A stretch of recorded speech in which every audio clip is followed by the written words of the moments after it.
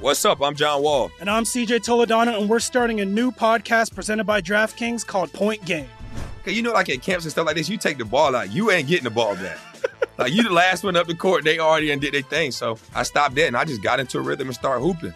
The Lakers should sign Trae Young this summer. They got to kind of start preparing for, like, if LeBron's last year is this year, next year, whenever it is. And I feel like a pick and roll with AD and a guy like Trae Young would be deadly. Check out Point Game with John Wall and CJ Toledano on the iHeartRadio app, DraftKings YouTube, or wherever you get your podcasts. AT&T connects an ode to podcasts. Connect the alarm, change the podcast you stream. Connect the snooze, 10 more minutes to dream. Connect the shower, lather up with the news, sports talk, comedians, or movie reviews. Connect with that 3-hour philosophy show. Change the drive into work and traffic so slow. Connect the dishes to voices that glow. Thank you to the geniuses of spoken audio. Connect the stories, change your perspective. Connecting changes everything. AT&T. You know you've got a comeback in you. When you take the next step, you're going to make it count. For your career, for your family, for your life.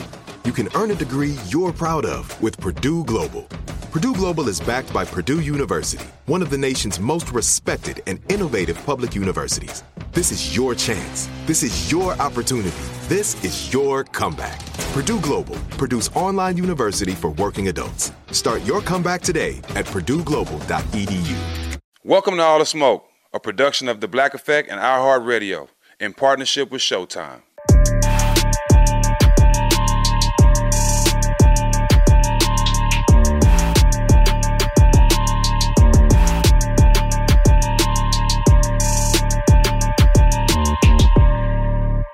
Welcome back to All the Smoke. NYC. Out here in beautiful New York. Jack, what's happening with you? Man, I'm, feeling good on the high. Looking good. Alhamdulillah, I'm feeling good. Shoes nice. Thank you, so is yours. Shoes nice.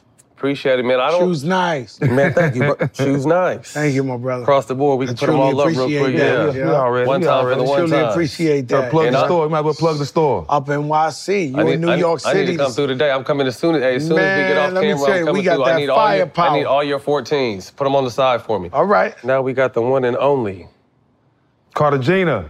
Joe Crack the Dawn. Introduce your man. My brother, my family, somebody who showed me love from the first year I was in the NBA, made me feel like family.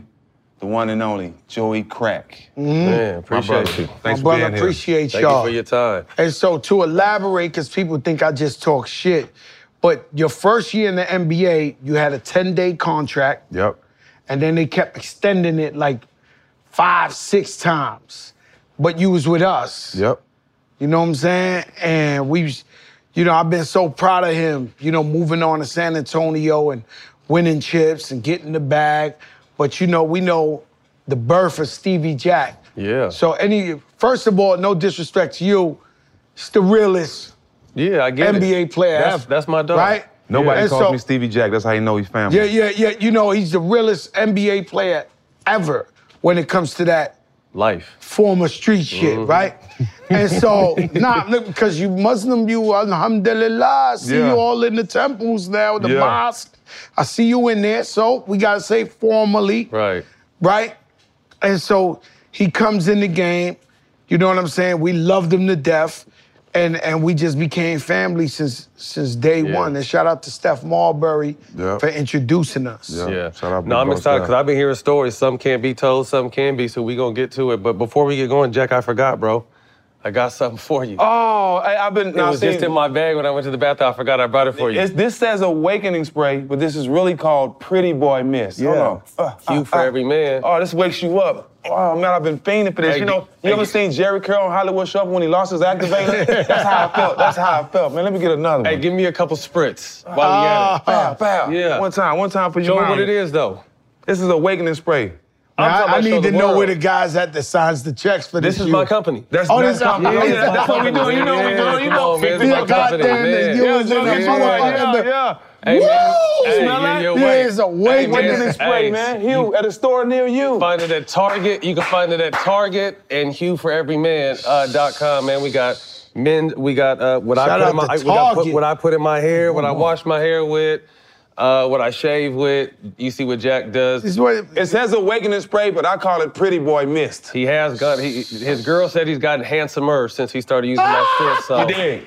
Fuck with You think I could grow my hair back with the you? I don't know about miracles, You're not making baby. that claim? No, we're not making that claim. I wouldn't want to lie to you, Joe. I wouldn't want to lie to you. Woo! But anyway, let's get to it, man. New York. You think New York, you know, you're one of the first names to come up. Tell me about your upbringing.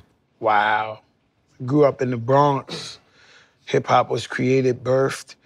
And, you know, some people's from places, and then some people's from the place. Mm-hmm. Right? So there's uptown Bronx, there's the West, there's this. I was just born in the South Bronx where hip-hop was created. So Melly Mel, I would watch Grandmaster Flash. My brother was a crate boy for Grandmaster Flash, Mr. Ness. Like, so all these people were around my neighborhood for real. Love Bug, Starsky, and I would watch them play baseball. How old are you seeing all this stuff? Kids, 7 years old, 8 years old. First Latino rapper ever was in the Fantastic Five. His name was Ruby D. So I used to watch him and his brothers. They used to play softball. They was nice. They diving on concrete. Those the real Puerto Ricans that dive on concrete. And so, you know, I was that blessed to grow up loving hip-hop just as a fan. And just to watch the evolution of hip-hop over the years is mind-blowing. Obviously, music came later in your life, but, you know, you hit the streets as a 14-year-old, up to no good. Talk to us about that and how that transitioned you there, what you learned on that life. Well, I was in the streets since I was born. So I grew up in the rustiest projects in the Bronx. This shit was gladiator school from kindergarten up, right? And they really ain't had no, you know, I had hair like the Beatles and green eyes. You know, not real talk. And I grew up in a 90% black neighborhood, so I had to go hard since birth. Like, you know, and so it's always been gladiator school. As soon as I hit 14, I can't discredit my mother, my father. You know, they were all hardworking, you know, but I wanted more. And, you know, I wanted the fly kicks. I wanted the fly outfits. I wanted the chicks. I wanted all that. So, you know, when 14 years old, I left my house. And the very next day, I started hustling. You know what I'm saying? But I just knew I didn't want to be broke. Right. I knew that 1,000,000%. I said, look, I don't want to steal 50's line, but he got the best line. It was like, get rich or die trying. And I just knew, for some reason, in my DNA, that I wasn't born to be broke. I don't even know how to explain it to you. Like, I remember I used to stare out my window at 12 years old, like, yo, I'm tired of this broke shit. Like, this ain't for me. And, you know, so I hit the streets. 92, you hit music. What, obviously you told us what you're around growing up, but what was a pivotal moment from that street life to like, okay, I'm gonna give this a shot? Well, you know, I was hustling big at this time. Like big, right? No, like big. Like not like these guys, like the real shit, right? And then they made a law called a RICO law. And they start snatching 60 guys, 50 guys, the whole crew's like everywhere. It was like, yo, the Claremont boys, they going down. The Tremont boys are going down. The Cypress boys just went down. How many? 78 of them got locked up. The distance and all this shit is happening. And I'm like, holy shit, we're going to jail forever. Or, you know, and of course you got the die factor. And then Diamond D, I grew up with Diamond. I used to write graffiti with him, digging in the Craze Crew. Shout out DITC. He was like, yo, Joe, man, let me pay for the studio or something, but I know you like to rap. Put your life on the music. So we went to the studio. We came up with the demo, which became Flojo. I went to Apollo Theater, Amateur Night at Apollo. So to tell you the truth, that when I did Amateur Night, it must have been the drug dealer's ball. Am I lying, Rich, or what? Like any serious hustling street, they was in the building. Joey's gonna rap. And so I came in first a couple of weeks, and that's where I met Red Alert. And he played my demo, which later on turned into Flojo, that turned into the #1 song in the country. And you know, we never looked back. The day I quit the drug game, I didn't care. I never got involved with anything like a Cinderella movie. Was you rapping before? I was always rapping since I was like 10, 12 years old. I was like, spitting. Diamond knew I spit. Okay, so that's But he how was it like, started. yo, bro, you're gonna die here. You're gonna go to Right. jail forever here. Right. Here, just tell your story. You know, and shout out to a lady, man, from my building. Her name was Miss Berger, Jeffrey Berger's mom. So she would tell me this all the time. She'd be like, yo, God got bigger things for you, Joey. You ain't supposed to be out here wilding like this. Like, please, like, and you know, it was the music. It was hip hop. So what was the vibe and the energy like in New York at the time? You transitioning from hustling, fresh into the music game, you hit and go. What's the energy like in So the city for me, at the time? you know, I grew up with a life of violence. So I woke up every day for the smoke, right?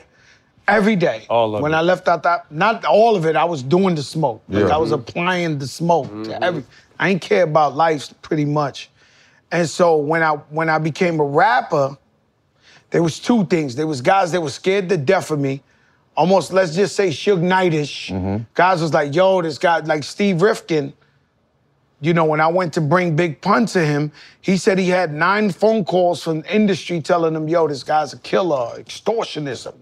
Like, yo, don't meet with him, don't put him in the game. Because you got a lot of guys acting like they gangster and then they don't want this guy to get up in here if he abuses the power the wrong way. Actually, it was the opposite. When I got in the game, I was trying so much to show people I'm a nice guy. Right. That I toned it all the way down. Where I was like, yo. Because when people are scared of you, they don't want to break bread with you. They don't want to create a monster, nothing like that. So I actually toned it down when I got in the rap game. Going back to what you said about that lady, she must have saw something in you that you didn't see in yourself at the time to tell you that she knew you was gonna Diamond make money. did too. There was a lot of people who saw stuff in me that I ain't see. When rest in peace, Chris Lighty, when he came to my spot. I signed in the middle of the street. That's why when you know people who really want to make it, but I mean, it's not educated to sign a record contract, a recording contract with no attorney. But when you want up out the streets that bad, you will fucking sign. Let's do it. So when Chris Lighty came and said, yo, I think you could be a rapper, you could be, I was like, yo, sign now. And I was just showing everybody my contract. Yo, I signed. I'm official. I'm official. I'm gonna be a rapper. And that, that was it. Nobody believed it. They were like, yo, Joey, I remember everybody, God bless them all, who did 20 years and better, laughing at me when I told them I'm gonna be a rapper. Right. And these are my friends. And I'll be like, yo, I'm gonna be rapping. They're gonna be like, oh, man, you playing yourself. Right. So you a celebrity in your neighborhood, but what's it like when you start getting that world eyes on you and it's not just Joey from here now, it's the world starts saying your name? My first whole album was about the Four Corners. We had never left nowhere. There was no social media. We talking about a time there was no social media. So give the fans a time. What years? There's a broke kid right now in New Orleans or in the Bronx that could actually see us in mansions and be like, oh shit, They did it. I could do that. Right. Right? We didn't never see that. So it was like all we knew was the Four Corners and let's rep our block. Yo, I'm Fat Joe, I'm from the projects, I don't give a fuck, whatever, this, that. It wasn't until I went on my first promo tour to LA and I just happened to be in the crowd for Arsenio Hall. Shout out to Stretch, DJ Stretch from Stretch and Bobito. He invited me to the Arsenio Hall show. He was a guest DJ. That was the shit. And we sitting in the crowd. Arsenio's like God, you know what I'm saying? Yeah. And we sitting in the crowd, and out of nowhere, he's like, yo, I got my main man in the house. He got the hottest song out, Fat Joe. I was like, what? Yo, come down, Joe. Damn. And then I performed on Arsenio. I quit the whole promo tour and came back. That night, I came back to New York like I had made it. Like everybody saw me, the whole country. That was my first big moment of the whole country acknowledging me, you know what I'm saying? Who was your influences as far as hip hop growing up? Like who influenced you? My biggest influences was Heavy D for being confident, for being a big man, fly, dressing fly. The ladies, man, LL Cool J. LL Cool J still is someone I look up to and aspire to be. I mean, if you talk about a person who's been excellent role model for hip hop music, it's LL Cool J. You don't get enough love and respect, I don't feel like. Oh man, he's one of the greatest. He's a GOAT. And so the fact that he got his wife, he got his family, You know what I'm saying? I've always looked up to him. You know, I've been with my wife 26 years, so we look up to them. Right. And of course, KRS-One being from the Bronx, nobody rocks a show like KRS. Nobody's more lyrical than KRS. So that's really the gumbo that created Fat Joe, those three players right there. When did you run across Biggie? And what kind of relationship did y'all have? I had Flo-Jo out, and Big goes up to this place called the Lyricist's Lounge. Puffy's with him. It's the same Puff Daddy. Puff Daddy wasn't rich, but he was the same Puff Daddy. He kept that energy, same energy, right? So Biggie's up there in the Lyricist's Lounge. Flo-Jo's already out. I'm walking around with my vinyl trying to give it to the DJ so they could play it. Back in the days, you couldn't just press play and everybody got it. You had to, it was word of mouth, hand deliver shit. And so I'm sitting in the crowd and Biggie's just battling like 10 different, killing them all. And he had a backpack on it. Puff kept going, I'm telling y'all can't fuck with my man. Y'all can't. And that's how I met Big. So Big was like, oh shit, you Flo-Jo, you Fat Joe. And I was like, what's up? We met. I actually booked him because on my side hustle, besides rapping, because making money rapping was like seasonal. When you're not really big, so it's like you put a record out, you make a lot of money. Then them other months, you slow. So I used to throw parties, like promote parties. So I had booked Biggie for his first show ever. Really? Where was this at? Yeah, it was at the Fever. Damn. And you know. So what year is this? 92, 93, 93. This is Biggie's first show ever. Crazy. And the flyer says party and bullshit and all that. And then we became tight ever since then. I go visit. I knew he was gonna be big. And that's where he was still underground. I just was like, yo, this guy, he's special. And then me and him was tight. I'll tell y'all some shit. Me and him was tight. And I remember when he met Jay-Z. Because me and Big used to talk every day. He said, yo, man, it's this guy, he's nice. I've been hanging out with him. His name's Jay-Z. That boy nice. I ain't gonna lie to you. That's on everything. I never said that in the interview. He definitely, I remember when he met Jay-Z and he was hanging out with him every day. He was like, oh, I'm with Jay. Yo, this, that. So he saw what I saw in him. He saw that shit in Jay-Z immediately. You know what I'm saying? So how did you guys' relationship continue to grow through it? I mean, obviously, you're established now. He's getting on. Great story. No.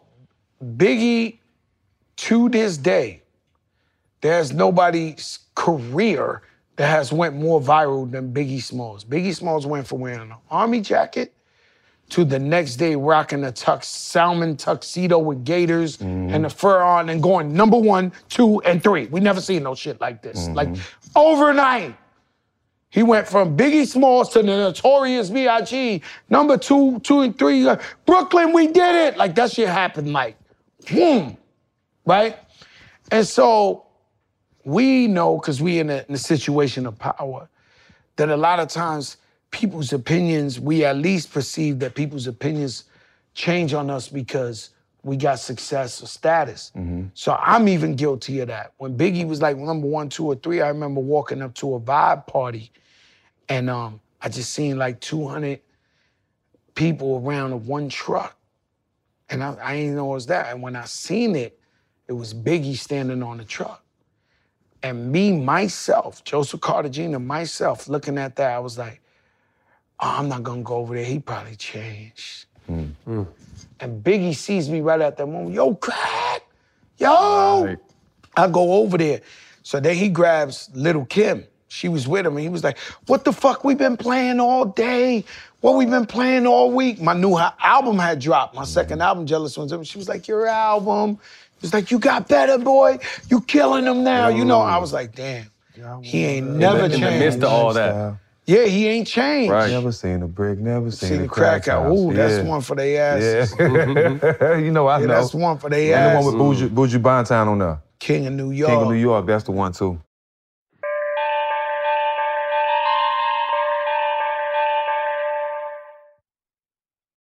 What's up? I'm John Wall. And I'm CJ Toledano, and we're starting a new podcast presented by DraftKings called Point Game. We're now joined by 3-time NBA Sixth Man of the Year, elite bucket getter. Let's please welcome Jamal Crawford to Point Game. King of the Court one-on-one tournament. If they had it back in your prime, do you think you could have took it all? I'm going to be honest with you. I don't think I could have took it all, but I think I would have shocked a lot of people. I think Kobe and everybody in their prime, Kobe would win a one-on-one contest. Yeah, because you got to think, he's going to guard. He don't care about guarding. He's going to guard. He's going to guard. Like, you see him in the Olympics, he's going to guard. And then on top of that. I'm not guarding like that, CJ. Ladies and gentlemen, please welcome Sam Cassell to Point Game. I remember you came in my room crying, tears, crying. I mean, he was in a culture shock. And then he's going through withdrawals about winning. Remember what I told you? I said, OG, you think I can get paid and go back and play in college because it ain't it? Check out Point Game with John Wall and CJ Toledano on the iHeartRadio app, DraftKings YouTube, or wherever you get your podcasts. How do we level the playing field for all entrepreneurs? 55% of white businesses survive the startup phase, while only 4% of black businesses do the same. So I want every black entrepreneur to know about the 1 Million Black Businesses Initiative. The 1 Million Black Businesses Initiative is an award-winning program created by Shopify and Operation Hope. They're on a mission to start, grow, and scale 1 million black businesses by 2030, driving wealth creation for the black community. Out of 6 million employer-owned businesses in the U.S., only 2.3% have black ownership. This program gives black entrepreneurs tools and resources to level the playing field, from free business coaching to tailored training and an extended free Shopify trial.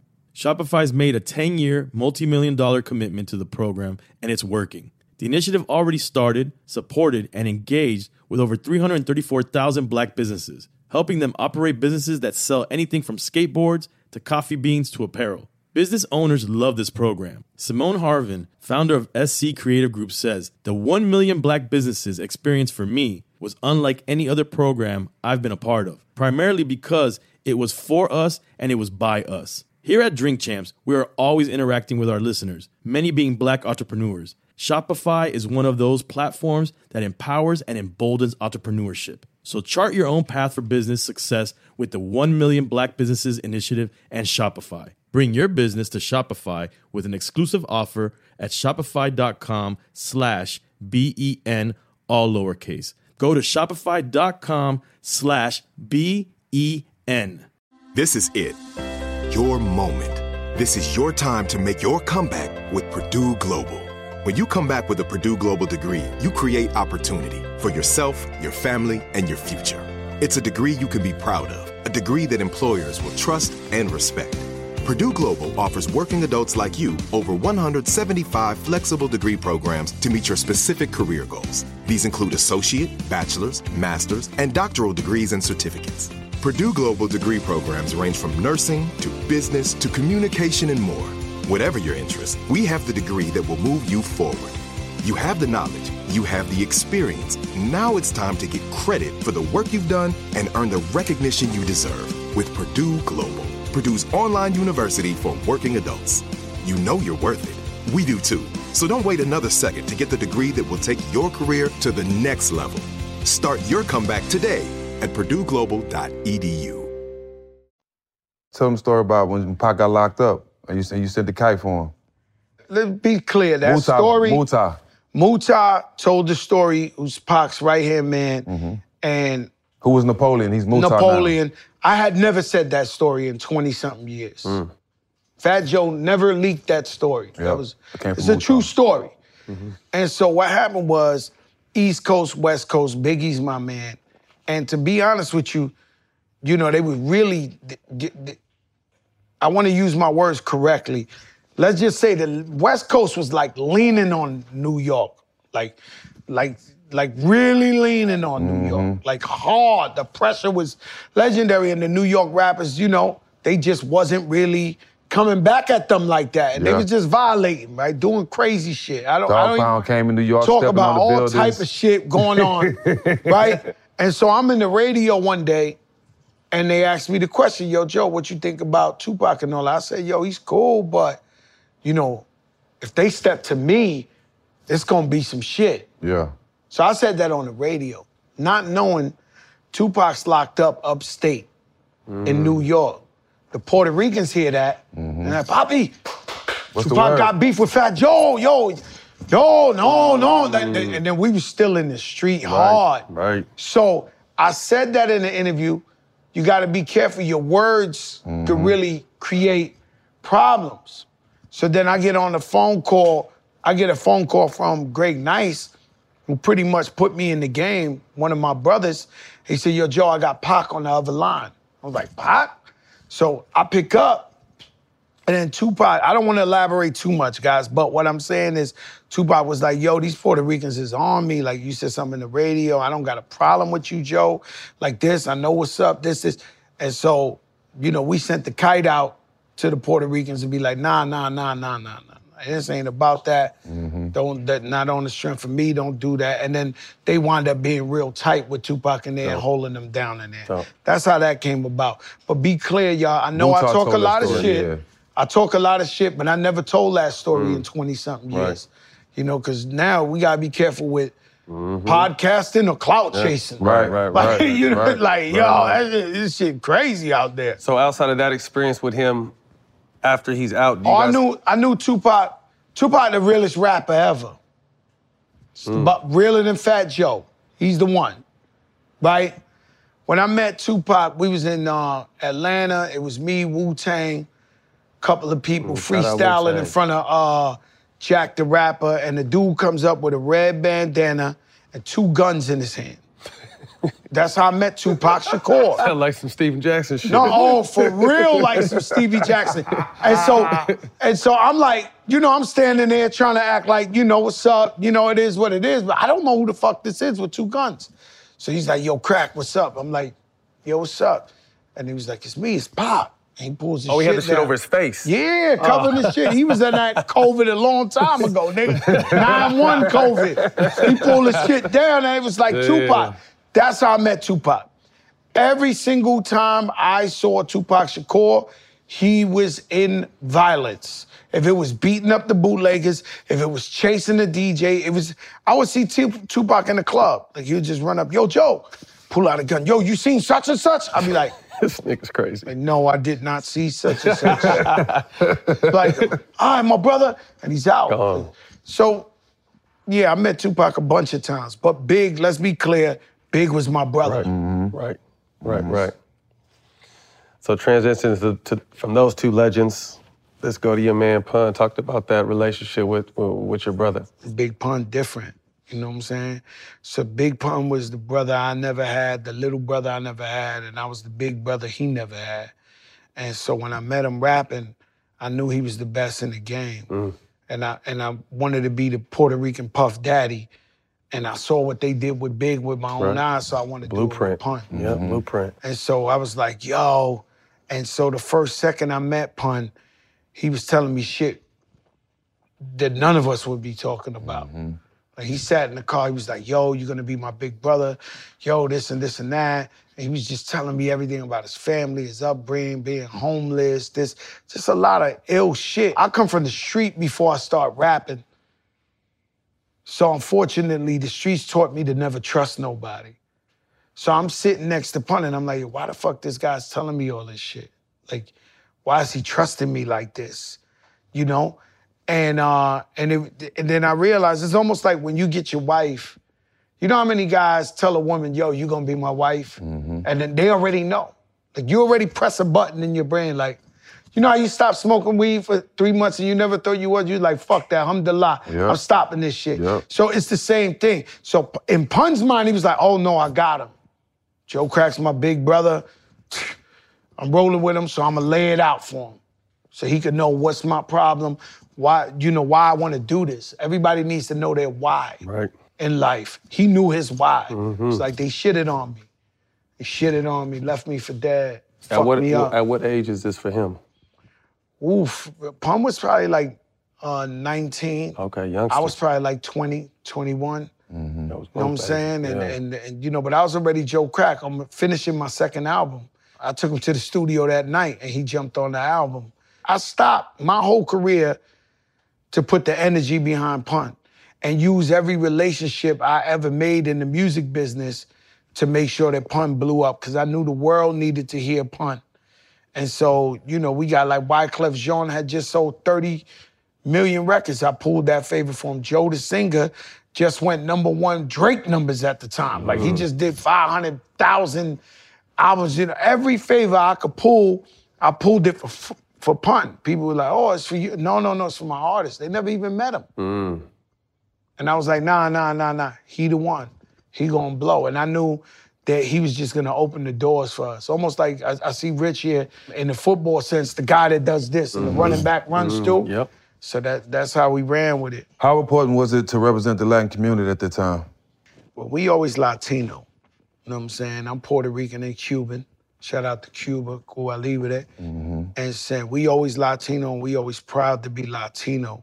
But I got in this game, you know, to be Filipino and be Jamaican, be black and white. You know what I'm saying? I made this music for everybody. Right. Pun made this music for everybody. Always representing the culture, but this is for the world. Making this music for everybody. Because music is the universe. Music and sports is the universal language. I would even say music more than sports. We probably sports. sat next to Confederate flaggers at the game and high-fived them when A-Rod hit the home run. Yo! And it's the truth. It's the only thing that brings everybody together. So music, I was conscious of being Latino, representing the Latinos and what we was doing, but always it was for everybody. Because that's how you grew up. Yeah, that's how I grew up with everybody. Yeah. So I you know, that's how we always approached it. Pun never like, yo, you nice for a Latino MC. You just nice. That was the one thing you could say to him to kill his whole vibe in 1 second. Yo, you nice for a Latino MC. You be like, nice for a Latino. You don't ask Stevie Wonder if he's nice for R&B. Right. Like, you know, he's serious about that shit. Like, you know? So we made music for everybody, man. That's dope. I'm such a fan of this era of music. You mentioned Puff, and you said that's what you tried to be for Pun. Talk to us about your experience with Puff and what you took from seeing him early on. Because he's a monster. Not taking no for answer, Puff for was sure. smarter than everybody. He was smarter than everybody. And I asked him when we alone. You know what I'm saying? Then in the middle of the COVID, he made me come see him, and this is when I was staying home. So I go to his house, mansion and shit. They cooking for us. Me and him, just me and Puff, sitting there looking at the fucking water, you know? And he tell me, I'll tell you, he'll confirm. He was like, yo, you know you the realest nigga ever. I was like, yo, I said, yo, Puff, I don't really need it. He said, no, I want you to know you the realest one. I said, but yo, Puff, that's cool and all. I said, but how was you so smart, though? Like, how you figure it out? And I can tell you why. And so he said that he studied all the greats. He had his whole game plan. So Puff, you take Puff as a party animal. We take to be like, damn, when it was happening, we was like, yo, this guy parties too much. But little did we know he was networking in there. Yeah. Little did we know that every time he came to my video and made me wear Sean John, we was adding value to his clothing line. Little did we know that every time he said, yo, hold this, and it was just a rock bottle, this guy was billionaired up. He just sold the shit for $5. He was just, he was a genius ahead of time. We did not know. Right. Right now, it'd be hard. Right now, you just said, him, what's the name? Let's plug it again. You for men. Yeah. Beautiful life, right? Pretty boy missed. We did not know that in 1995. Right. At all. Right. We did not know that. Ahead of his So time. he knew everything ahead of his time. And if he threw a party with somebody who would be impressed by all his friends being there so he could parlay another deal. And he was doing all that. We didn't know that. So Puff, what I learned from him is he knew branding, networking. He knew everything before everybody. He was smarter than everybody. Everybody took notes from Puff. Still are. We still taking notes. I'm a huge fan of Puff, and just always just watching it. Like I said, to me, he figured it out, but he's enjoying the shit while it happened. It's like, it's not a job to him. He's making money, and it's fun. It's his life. It's his growing lifestyle. too. He's growing as a person too still. Yeah. What we do is we learn to appreciate life. And happiness is the key. Whatever makes you happy. If it's righteous, if it's not robbing nobody, hurting nobody, taking advantage of nobody, whatever makes you happy, do you. Because God gave you this life. God gave you this life. God gave me this life. It's like, we here one time. There's an expiration date. Straight up. So you, as long as you do what makes you happy, you know, and not putting up with what people think or what people like, or what this, as long as you're happy. You know what I'm saying? And I think Puff has figured that out. I think Floyd Mayweather has figured that out. Yeah. There's certain people that have figured that shit out where they like, yo, I I don't care. Right. Whatever makes me happy. And we brought up in a society that's so judgmental. Right. Everybody got their opinions. Everybody got their this. And some people just, I think Fat Joe, being an OG now, I tapped into, I'm doing what makes me happy. If it's hanging out with my daughter, that I don't care. Maybe it's not cool to you no more. That I'm not walking in with 40, 50 thugs. Cool, it's all right. I hang out with my wife. I hang out with my daughter. That's what makes me happy. You know what I'm saying? Or I hang out with my brother Khaled. That's what makes me happy. Rich, it's whatever makes you happy. I remember, to touch on Puff, I remember when the whole George Floyd thing was going down, and I was about to do my first interview on CNN, like the first time I was speaking, and I hadn't talked to Puff or nothing. Some kind of way he got my number, and he FaceTimed me. And the words he told me really kind of calmed me down. He's like, you were built for this. Like, just remember, you speaking for all of us. He said, and at this point, I don't know you, but I know of you, and I wouldn't want nobody else in this position. You don't know what that did for me, bro. You know what I'm saying? Just to have him FaceTime me and tell me that right before I went on TV, I think that was big, man. And I never told him because I haven't seen him. Right. But I appreciate it. I think that was big. When Joe It's a lot's doing. When Joe gets Puff on the show for us, you could tell him. Yeah, bet. Yeah, I get him on the show. He'll do it, no problem. Yeah. What you gotta understand is when I remember when I was going to jail, right? And they drove me to the jail. And it's just a couple of months, but I was walking in. It's very different being a celebrity going to jail, being famous. You got animals in there, guys who like to kill, rape, steal. And you're walking in there like a bag of money. You're walking in there like a UFO, right? The more famous, the worse. But I remember walking in there similar to you. My phone rang, and it was Lil Wayne. I had to go in at 8 o'clock in the morning, maybe at 7:59. Lil Wayne don't never call me. Yo, bro, listen. I was like, yo, shit, what's up, Wayne? He's like, listen, this is how I got through it. Boom, boom, boom, boom, boom. And he's not a man of a lot of words. At all. So the fact that he called me at 7:59 knowing I was walking in there at 8, that shit was like Everything. same type of shit, like legendary. I was like, all right, now I know what I gotta do. Lined it up. Earlier you mentioned Big was hyping Jay up. Talked about when you met Jay, his growth and hungriness and transition to the person he is today. Man, Jay's the true, he's the proof of you could be born poor, but you are really a genius. And sometimes guys don't got money and they got the greatest ideas in the world, but we never listen to them because they don't got money. They don't have to look. They don't look the part. They don't look the part. And you got a guy, my brother Raul, you know Raul? Shout out Raul. Raul was the first guy before anybody ever had a fucking water in the world. He used to tell me, yo, let's get water and we can sell it in the stores. I'm like, water? Who's gonna buy water? Water's free. I'm telling you, water's ahead of time, bro. But I didn't listen to Raul. So Jay-Z is a genius. Not just musically. I'm not talking about musically. I'm talking about what he's done as a businessman, who he has around him to support him, his ideas. This guy's plots, and he's a genius. There's no way around it. Right. So whether you black, white, Muslim, Jew, you have to respect the man from what he's been able to do. And we've been taught historically that we can't do that. Right. So he is the perfect specimen that you could dissect and say, yo, there's geniuses in the hood. He come from the projects. Yeah. And look what he's been able to do. He's been able to think freely and make different moves that when he does it, the smartest people in the world, Warren Buffett's be like, wow, amazing. Amazing move. Make him respect the hood. He's the proof. Talk about Jay the artist. Oh man, Jay-Z, I'm from the hood where the bullets are following, man. So much. Yeah, let me tell you something. The boy's been amazing his whole career. He's been an inspiration for us musically, lyrically. Him with Yeezy. Yeezy has been my favorite rapper for the last 10, 12 years. But Jay brought Yeezy in the game. He made me like him, because Yeezy was like a backpack rapper. Yeah. Let's say the truth. Yeah. Right? The truth is, you know, Yeezy was a backpack rapper. Now, thugs don't really listen to backpack rappers like that. Right. But when he got co-signed and he got that rock chain, you know what I'm saying? We was like, oh, no, we fuck with him. Oh, yeah. And he opened the doors, right? Same thing with Drake. Drake was like a smart guy. You know what I'm saying? Rapper, similar.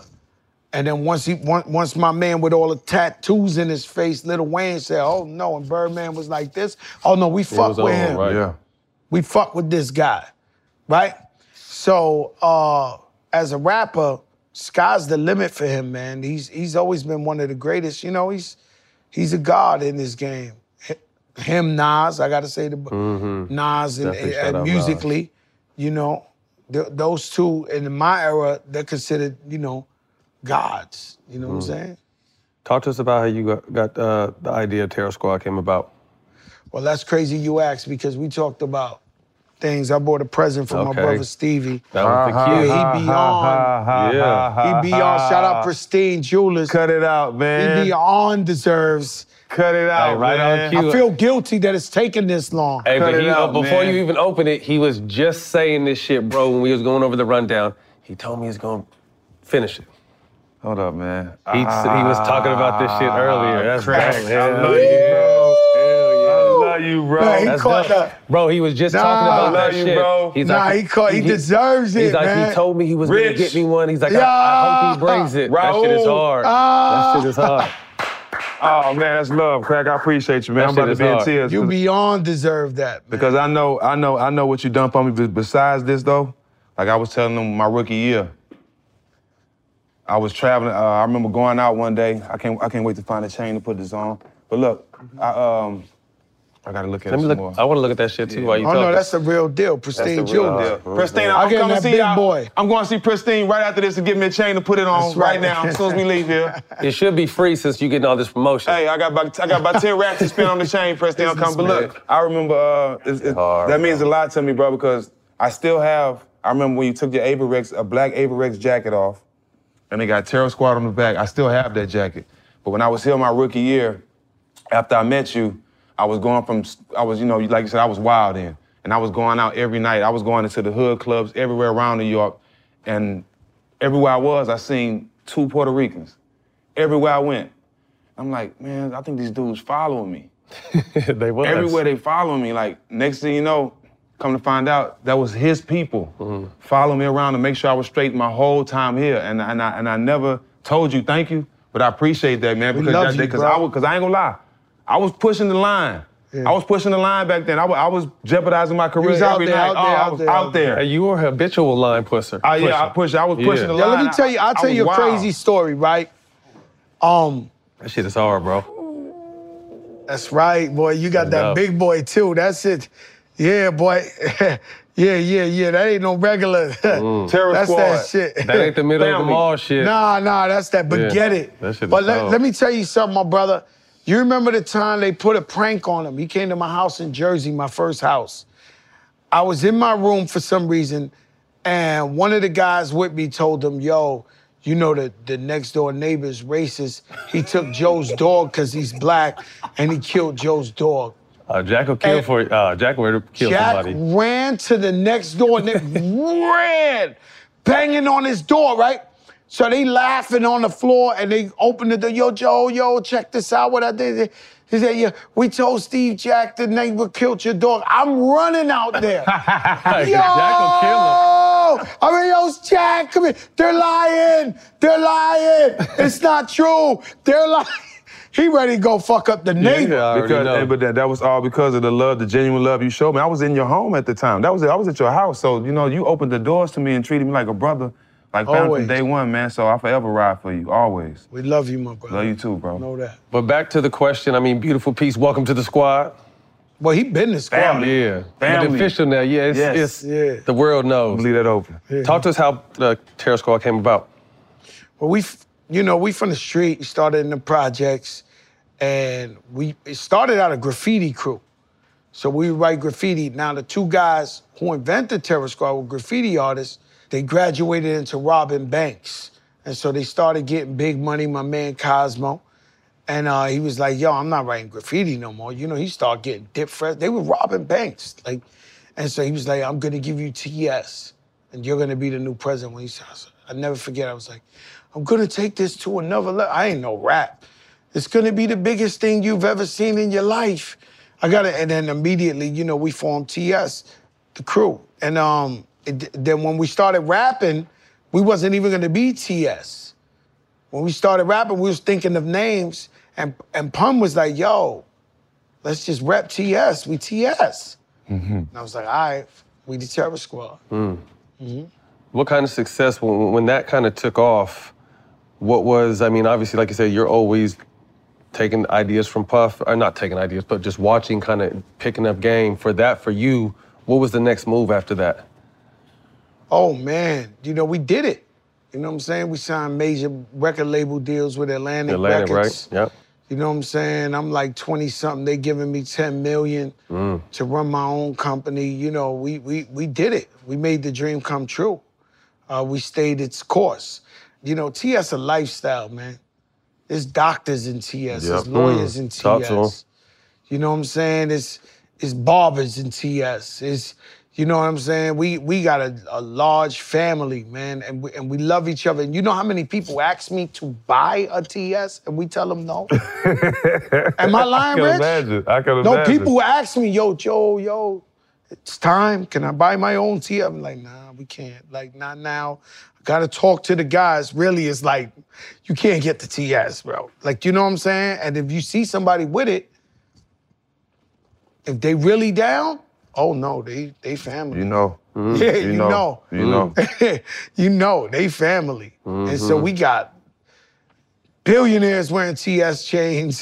Hey, you know, whoever's really, really, really family, they TS. And it's like a lifestyle, man.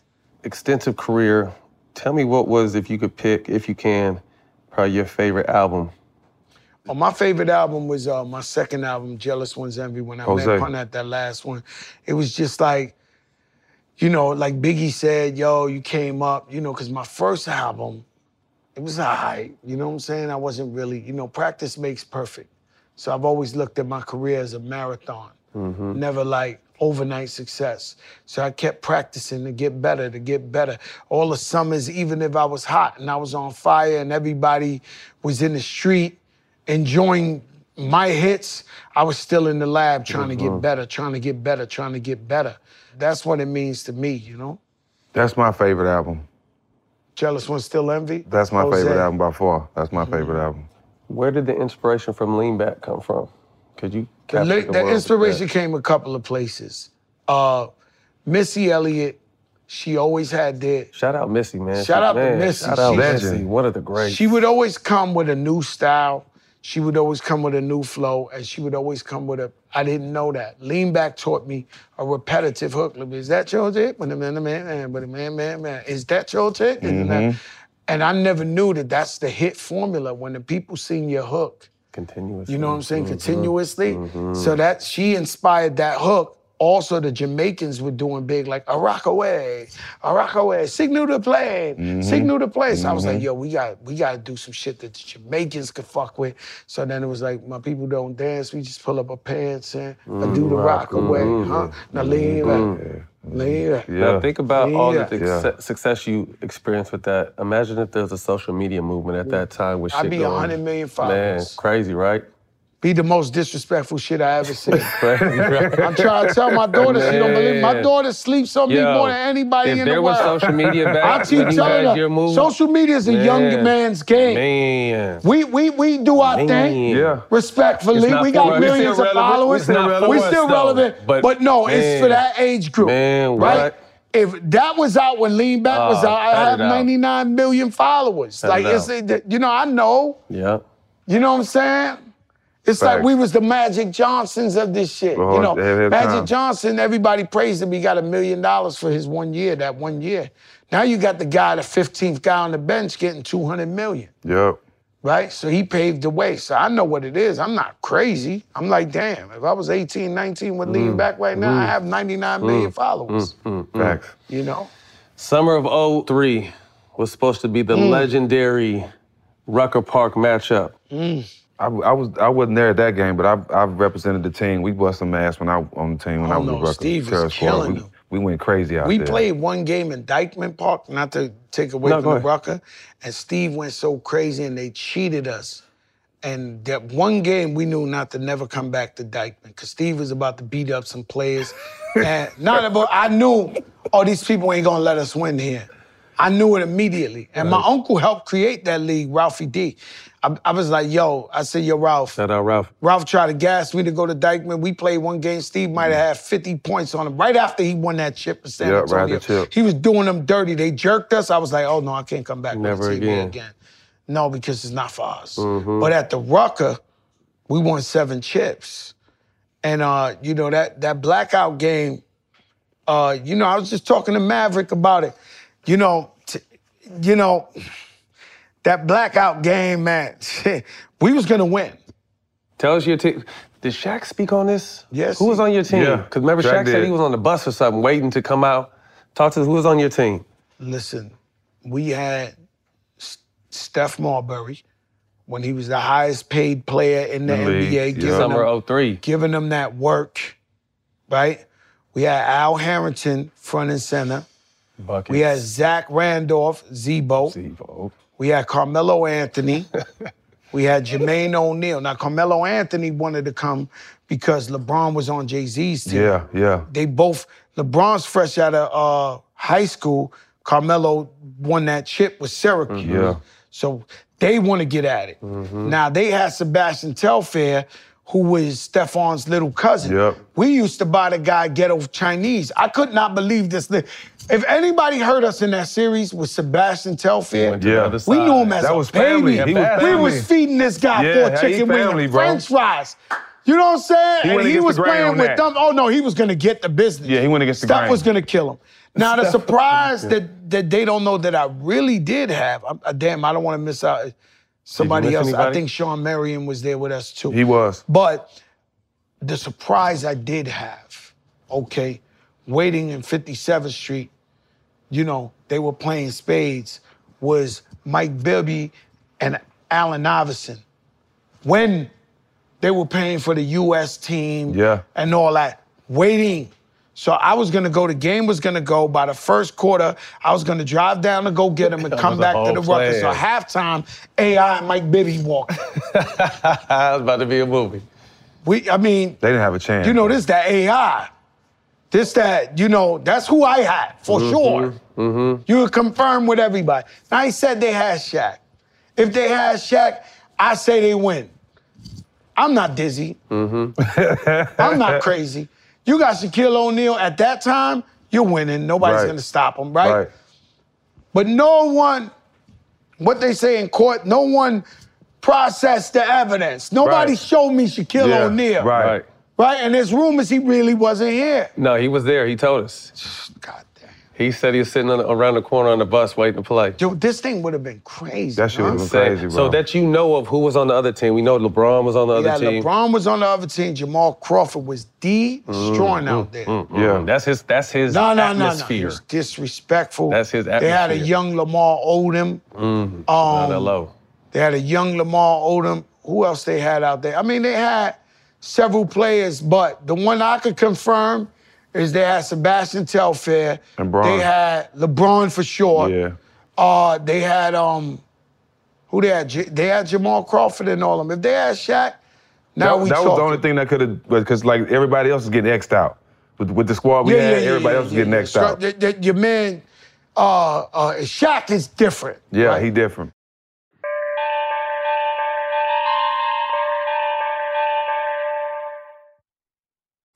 What's up? I'm John Wall. And I'm CJ Toledano, and we're starting a new podcast presented by DraftKings called Point Game. We're now joined by 3-time NBA Sixth Man of the Year, elite bucket getter. Let's please welcome Jamal Crawford to Point Game. King of the Court one-on-one tournament. If they had it back in your prime, do you think you could have took it all? I'm going to be honest with you. I don't think I could have took it all, but I think I would have shocked a lot of people. I think Kobe and everybody in their prime, Kobe would win a one-on-one contest. Yeah, because you got to think he's going to guard. He don't care about guarding. He's gonna guard. He's going guard. Like, you see him in the Olympics, he's going guard. And then on top of that. I'm not guarding like that, CJ. Ladies and gentlemen, please welcome Sam Cassell to Point Game. I remember you came to my room crying, tears, crying. I mean, he was in a culture shock. And then he's going through withdrawals about winning. Remember what I told you? I said, OG, you think I can get paid and go back and play in college because it ain't it? Check out Point Game with John Wall and CJ Toledano on the iHeartRadio app, DraftKings YouTube, or wherever you get your podcasts. This is it. Your moment. This is your time to make your comeback with Purdue Global. When you come back with a Purdue Global degree, you create opportunity for yourself, your family, and your future. It's a degree you can be proud of, a degree that employers will trust and respect. Purdue Global offers working adults like you over 175 flexible degree programs to meet your specific career goals. These include associate, bachelor's, master's, and doctoral degrees and certificates. Purdue Global degree programs range from nursing to business to communication and more. Whatever your interest, we have the degree that will move you forward. You have the knowledge, you have the experience. Now it's time to get credit for the work you've done and earn the recognition you deserve with Purdue Global, Purdue's online university for working adults. You know you're worth it. We do too. So don't wait another second to get the degree that will take your career to the next level. Start your comeback today at purdueglobal.edu. There's a lot happening these days, but I have just the thing to get you up to speed on what matters without taking too much of your time. The 7 from the Washington Post is a podcast that gives you the 7 most important and interesting stories, and we always try to save room for something fun. You get it all in about 7 minutes or less. I'm Hannah Jewell. I'll get you caught up with the 7 every weekday. So follow the 7 right now. You know, I'm gonna tell you a story, right? Because this is like a sports show or whatever. I'm in Miami. I go to the studio. I work in my studio, right? I walk in there one night. I'm supposed to be in the studio, and it's pitch black. Dark, no lights on, whatever. I walk in there. There's a shadow of a human being this big in the dark. And I said, holy shit, they came to kill me. No, that's it. This is it. This is what people must feel like when they're about to die. Like, you know, he's gonna kill you. Seen the light? Hello? Yeah, I seen the light. But shadow like this. I turn on the light. There's Shaquille O'Neal. I said, Shaq, You almost shit what's yourself. going on? He said, they just traded me to Phoenix, big fella. I wanted you to be the first to know. Fuck out of here! I was going to die! Like, yo, I wanted you to be the first to you ever know. seen the shadow of Shaq? That's a big motherfucker, man. Yeah, Holy that's crazy. shit! He said he wanted you to be the first to know? What the is this big? Yo, I'm like, I knew it. I'm dead. I knew it. I'm dead. I seen him outside. They sent the biggest guy in the world. Yeah, bro. This guy's gonna kill me. I turn on the light and Shaq, yo, big fella, just wanted you to know, man. They traded me to Phoenix. I'm like, what? Where were you in Miami? In Miami, Yeah, when he was on Miami. Miami. I'll tell you Yeah. another thing I used to tell you, and Shaq don't kill me. But you know, me and AI used to be together every day in his prime. Every day. And when he played them in the championship, I kept trying to gas AI. I kept saying, yo, dunk on Shaq. It's gonna be legendary. Right? So when you think, you know, them legendary, nah, it's real talk. That wasn't good advice. I used to, but listen, all right. So I'm just telling them, I said, yo, dunk on him. Right? Because AI at that time, he had them hops too. And I was like, dunk on him. One day he looked at me, he said, he's gonna fucking throw me in the stands. Yeah, I was about to He's say. gonna beat me up. Yo. Stop telling me that. I said, yo, Shaq must have abused people. No, huh? I was gonna say, don't confuse joking, laughing, playing, run around naked Shaq with game time Shaq. Shaq That's a will whole fuck different- somebody up in a yes, hard. man. Shaq Yo, used to say, AI told me Bro. he's going to body He used slam to me tell his teammates, in the Craig, stand. if someone, let him drive. Yeah, if someone is Let him cooking, come on in here. if a He wing used to say player or a that. guard is cooking, he said, let him come on in here. And Shaq will lay him out, and that'll. Yo, Shaq is different. This is Like my so story of big, Shaq. bro. And I tell this all the time. But we finna play, he's in things, and we finna play him. You know, that's like a big brother to me. I talk to him just as much as I talk to him every day. He actually texted me 2 days ago and telling me how proud he was with everything I'm doing in the community. But I normally go up to the game and run up and chest bump him, right? What's up, big bro?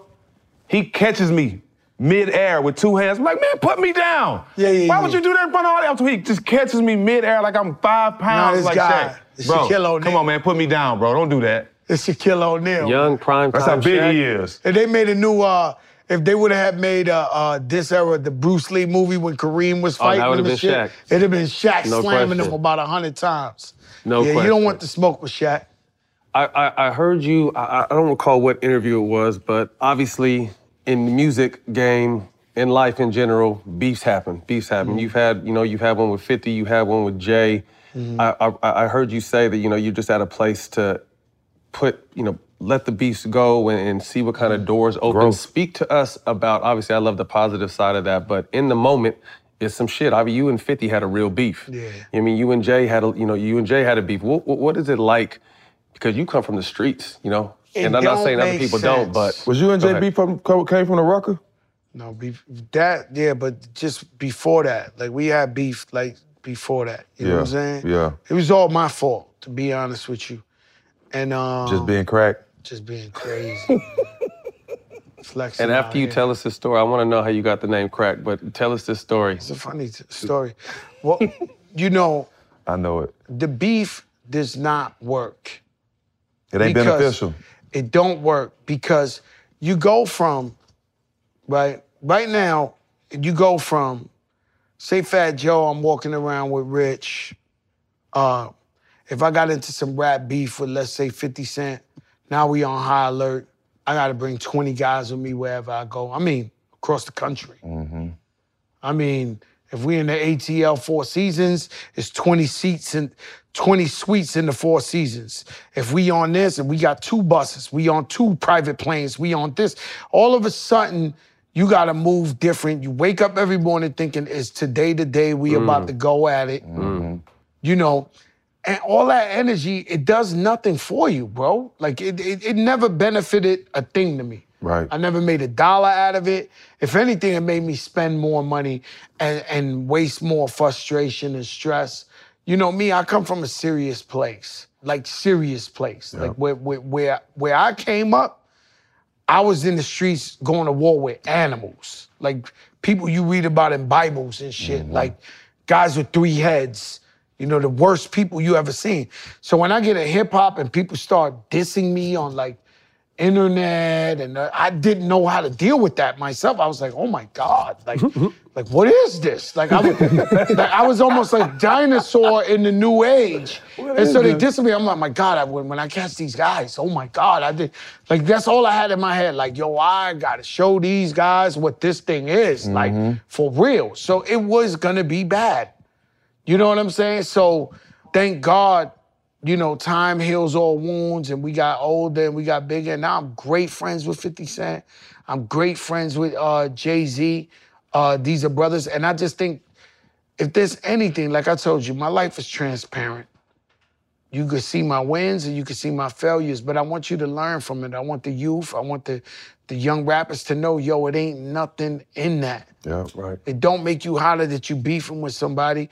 It just makes it more likely that you and your friends are gonna go to jail. Or somebody dead. Or worse. And somebody just said, no, all the time, but somebody always says, the new thing somebody said, I think it was my band, Big Bank from the ATL. I love this guy. That's my guy. Big Bank says, if you a gangster rapper and you wanna still be gangster, you're gonna get locked up. Yeah. It's simple as that. Like, if you want to be, you either want to be a rapper, an artist, and a businessman and live your life beautifully, or if you still want to be in that street like that, you're gonna get locked up. And historically, we've been watching this. So we try to show the youth, the up and coming youth, like, yo, you ain't got a beef. You can leave that alone. You can have differences, but keep it moving, move on. Because at the end of the day, when you start being a young kid dribbling the basketball, and you start dribbling, and I start rapping, we trying to get about this shit. Yep, not go back. Not go back. And then some people, they sip the juice once they get on, and they forget. Yep, yep. And then, they're like, damn, bro. Like, what the fuck, man? Never made sense to me. You trying to get out. To me, it just never made sense to want to go back to it. I mean, obviously you come from it, but you're working to get out of it. Work too hard. Yesterday, me and Rich was driving in the car. We talked about something. Something happened. I don't know what it was. Let's just say it was something happened, and normally 10 years ago, we'd have got out and beat the shit out of a dude and dragged him in the middle of the street and made all example that. out of it. But we was talking, I said, yo, Rich, we would be assholes if the mayor of New York City wants Fat Joe to endorse him because, I've become an elder statesman in the city. We would be assholes on the news jumping out this truck, beating somebody up on the street corner. Yeah. You get what I'm saying? What you stand for today, yeah. Yeah, you gotta grow, man, and show the youth, that ain't it. Yep. Boy, lucked up though. Don't be a walker. I don't want to be a walking contradiction. That's what I said. Like, even when I have beef with people, I even go public to the point where I publicly apologize because that's not where I'm at. I know where I used to be. You know how I would react. You know how I used to be, and to where I am, where I'm at today. I love this person I am, so I wouldn't dare play myself off the street for some petty Instagram beef or some bullshit like that ever. And I don't know if that's some older shit because I feel the same way. I love where I'm at. Yeah. I smile, I'm happy, I'm cool. Less. I'm doing great. Less. I love where I'm at. You know But what I'm that's saying? when I don't never feel less of a man that I don't jump out and do the same. That's dumb shit. Because we really come from it. Oh, man. It's a big difference when you really come from it. You know what I'm saying? You don't want to go back there. We spoke to this earlier, but when you and 50 squashed your beef, if there were viral moments back, it would have went crazy.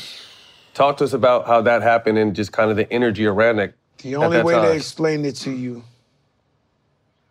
I got to get this thought out real quick because it was like, the Wicked Witch of the West is dead. The Wicked Witch of the West is dead. The Wicked, the Wizard of Oz, the Wicked Witch of the Dead is dead. Chris Lighty, unfortunately, discovered me and 50. Rest in peace. And so we did a tribute to him at the BET Awards. They asked us to go, Stephen Hill. I didn't know. I brought my biggest shooters. I ain't gonna lie to you. We was beyond strapped at the awards. We didn't know, but we gonna come. And then we do the rehearsal, and somehow 50 ends up right here, right next to me. And he stands there, and he puts his hands out. And he was like, yo, peace for Chris Lighty. My man, I just saw all the craziest shit that 50 said about me and what he did. It was like racing. My life was racing. Like, I was looking at him, I was like, peace? It was like, yo, peace for Chris Lighty. That's what he wanted. So when I shook his hand, you gotta understand, this is a rehearsal for the BET Awards. The whole industry's there. They were, everybody was jumping up and down, hugging each other. They were like, Jesus Christ, it's over. Like, they're running up the aisles. But the tension probably was like... Yeah, because they're like, yo, they in the same building now. Because the whole time we beefing, we never... Seen each other. So people, men, women, child, everybody was dancing in the stands. Everybody was like, oh my God, it's over. Yo, holy Right. and people start running up before you had phones with cameras. They running up like, yo, let's take a picture, yo. Like, it was just crazy. Yeah, I'm just thinking like now, One if of the that would best have days in happened, hip-hop. someone would have been behind the scenes kind of filming the whole thing and to kind of see that shit going down. Like, imagine Yeah, what we that didn't would have have been that. at the time. But You're you know right. what? I wish, especially some of these young motherfuckers, I wish they could have seen that. Yeah. You know what I'm saying? Because there was power in that. It's a They lot of need it, power in man. that They moment. need You it. know what I'm saying? At the end of the day, it's not worth it, especially with these young kids, kind of out there just wilding, but people dying left and right for no reason. You know when you're young, you crazy. Ego, And pride. you don't think about tomorrow, right? And so you young, you wild. Steve was the same way. You young, you wild, you impulsive. Yeah. And you thinking I'm young, I might go to jail for 10, 15 years. I'll still come out 30. They're going to love me when I come home. Yeah, That attitude. The most ignorant shit you ever seen, you Yeah. know? And so we gotta let them know, you're gonna live past that. We Right. want you to live out here. Live. We don't want you to be in jail. Right. We want you to live out here, man. Live a righteous life. A lot of people die before they even live. How did the hip hop in Miami grow when you arrived? Well, grow? Shit, we grew that motherfucker all the way, right? So it's, Miami's always been a place that embraced me, showed me love, made me happy. You know, I come from the concrete jungle. New York City, no disrespect, but it's just a big, giant ghetto. Mm-hmm. That's it. When you landing in the plane, you don't see no palm trees and no shit. You just see a big, metallic ghetto. Bricks. And bricks. And so when I got to experience Miami and how the people are, how nice they were, you know what I'm saying? New York hip hop, you know, when I grew up, I came up at a time where we was in each other's videos. Everybody was celebrating each other. It had got into like a bad time where Dipset was arguing with Nas and I'm beefing with 50 and this one is just New York rappers. It was just out of control. And so that's around the time I had met Cool and Dre and I fell in love with them and Khaled and I said, yo, I'm moving to Miami. And then when I got there, I noticed that everybody wanted to work with each other. You know, we had Lil Wayne in one studio, we had Ross in one studio, you had Pitbull in another studio, you had Khaled in the studio, you had me in the studio, and everybody running in everybody's stuff, helping them, helping each other. Yo, you should say this, Crack. Yo, you should say that. Yo, I get on that song, this, and I was like, holy shit, this is what hip hop's about, man. Everybody working with each other, helping each other out. And we had lost that for a very long time in New York. Shout out Cool and Dre. Talk to us about your experience meeting Khaled and working with Khaled. Man, I met Khaled here in New York. In one of these seminars, I want to say it was Jack the Rapper. So whatever one they had, new music seminar in New York, something. It was Clark Kent was having a battle. And I'm waiting online to go in there to see him have a DJ battle. And this is like 91 or something. And Khaled was in there. No, 92. And Khaled had my album before anybody. He was like, yo, could you sign this? And I was like, sign this? Like, how the fuck you get my album? This is when bootlegging was real. And he was like, no, I'm a fan. I don't want to. So I signed it. And he was with DJ Nasty out of Orlando. And I just fell in love with Khaled, man. Everything that everybody finally figured out now, I learned it from the first day. And I was just like, yo, this is my brother and I love him. Pun loved him. You know, Pun would go down to Miami to play him all his music ahead of time. Khaled been an A&R since forever. Big Pun used to drive down there and be like, yo, Khaled, what you think? And play it for him. It's just an infectious energy that he has of love. He's, you know, people, when you get to know him, you're just like, wow, I love this guy. You know what I'm saying? And I fell in love with him. So that helped me move down there as well. There's not too many people that have that talent, though, Scott. I mean to cut you off, man. That have the talent of being able to bring all these stars together and not have an ego in the room. You know this guy, he turned out to be a jokester, a funny guy that was dead serious. Right? So when you met him, the Jamaicans met him, and it was like, yo, man, I was with Buju last week. Me, Buju, and Khaled, we was on vacation together in the Bahamas. And I was like, yo, well, why you like Khaled? He said, man, he was the Arab guy, and I couldn't believe an Arab DJ, and he in Jamaica, he in the Kingstown, and there's something, and everybody was like the Arab, like he was in Jamaica, like trying to get dubs for Bounty Killer, all of Capleton and all them, and then Buju was like, yo, it was just something about him. Is it the same shit I'm saying? And then, you know, we used to laugh at this guy, and then he became the biggest DJ out there. And the same thing with us. You know, with me, he was always my little brother. He was always with us. And then he turned around and he was like, yo, bro, I want to get in the game. I want to make my own music. I was like, make your own music? It's like, no, I'm serious, brother. I want to make my own music. Like, it's time. DJ Khaled, So I came up here and I got him the deal. You know what I'm saying? And they was trying to front because they didn't know what time it was with DJ Khaled at the time. What year was this? Man, I forget, but you know, his first deal. You know, Terror Squad on them first 7 albums, you know what I'm saying? Yeah. So, and then it turned into We the Best. And that's what it's about. All of us winning, all of us growing. You know what I'm saying? So he never looked back. He dropped his first song was a hit, the second was a hit, the third was a hit, the fourth. I never seen a guy just drop hit. Like, the shit won't stop. We the best. We the best. Shout out DJ Khaled. Show. My brother. My Aki. 2016, All the Way Up. That was it. Man. That was Triumph. That was, you know, I got in trouble for some shit I ain't do. Accountant didn't pay my taxes. He robbed me. He was a Ponzi scheme guy. and I didn't know. And so the government, even though we proved that he robbed me, they said, we believe that it's you as the employer, you are responsible for the people that work for you. Tough. So after I gave him the money, I had to pay that money again. I had to pay for, all right, if you steal this cup and the state wants you, the regular cops, a lawyer will cost you $5,000, $10,000 to do. You steal this same cup and the feds charge you for this cup, your lawyer charges you $200,000. So you could imagine what the lawyers was doing to me, the forensics, like, man, these guys, wasn't cheap. They try to finish me, man. They tried to run and it they up. left me damn near broke. And I paid everything. Before I went to court to sentencing, I paid them back the money. I paid everything, the penalties, everything you could think of. And so they still put me in jail for 4 months. And I remember in jail, I had this plan.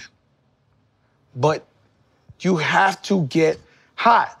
Like, in your sense, you would have to get that Jeremy Lin run to go get it, right? Like, Jeremy Lin, it was like a big... So I'm sitting in there, I'm making the whole plan. Yo, once I do this, I'm gonna open some sneaker stores. I'm gonna do this. I'm gonna invest in that. But I need the heat.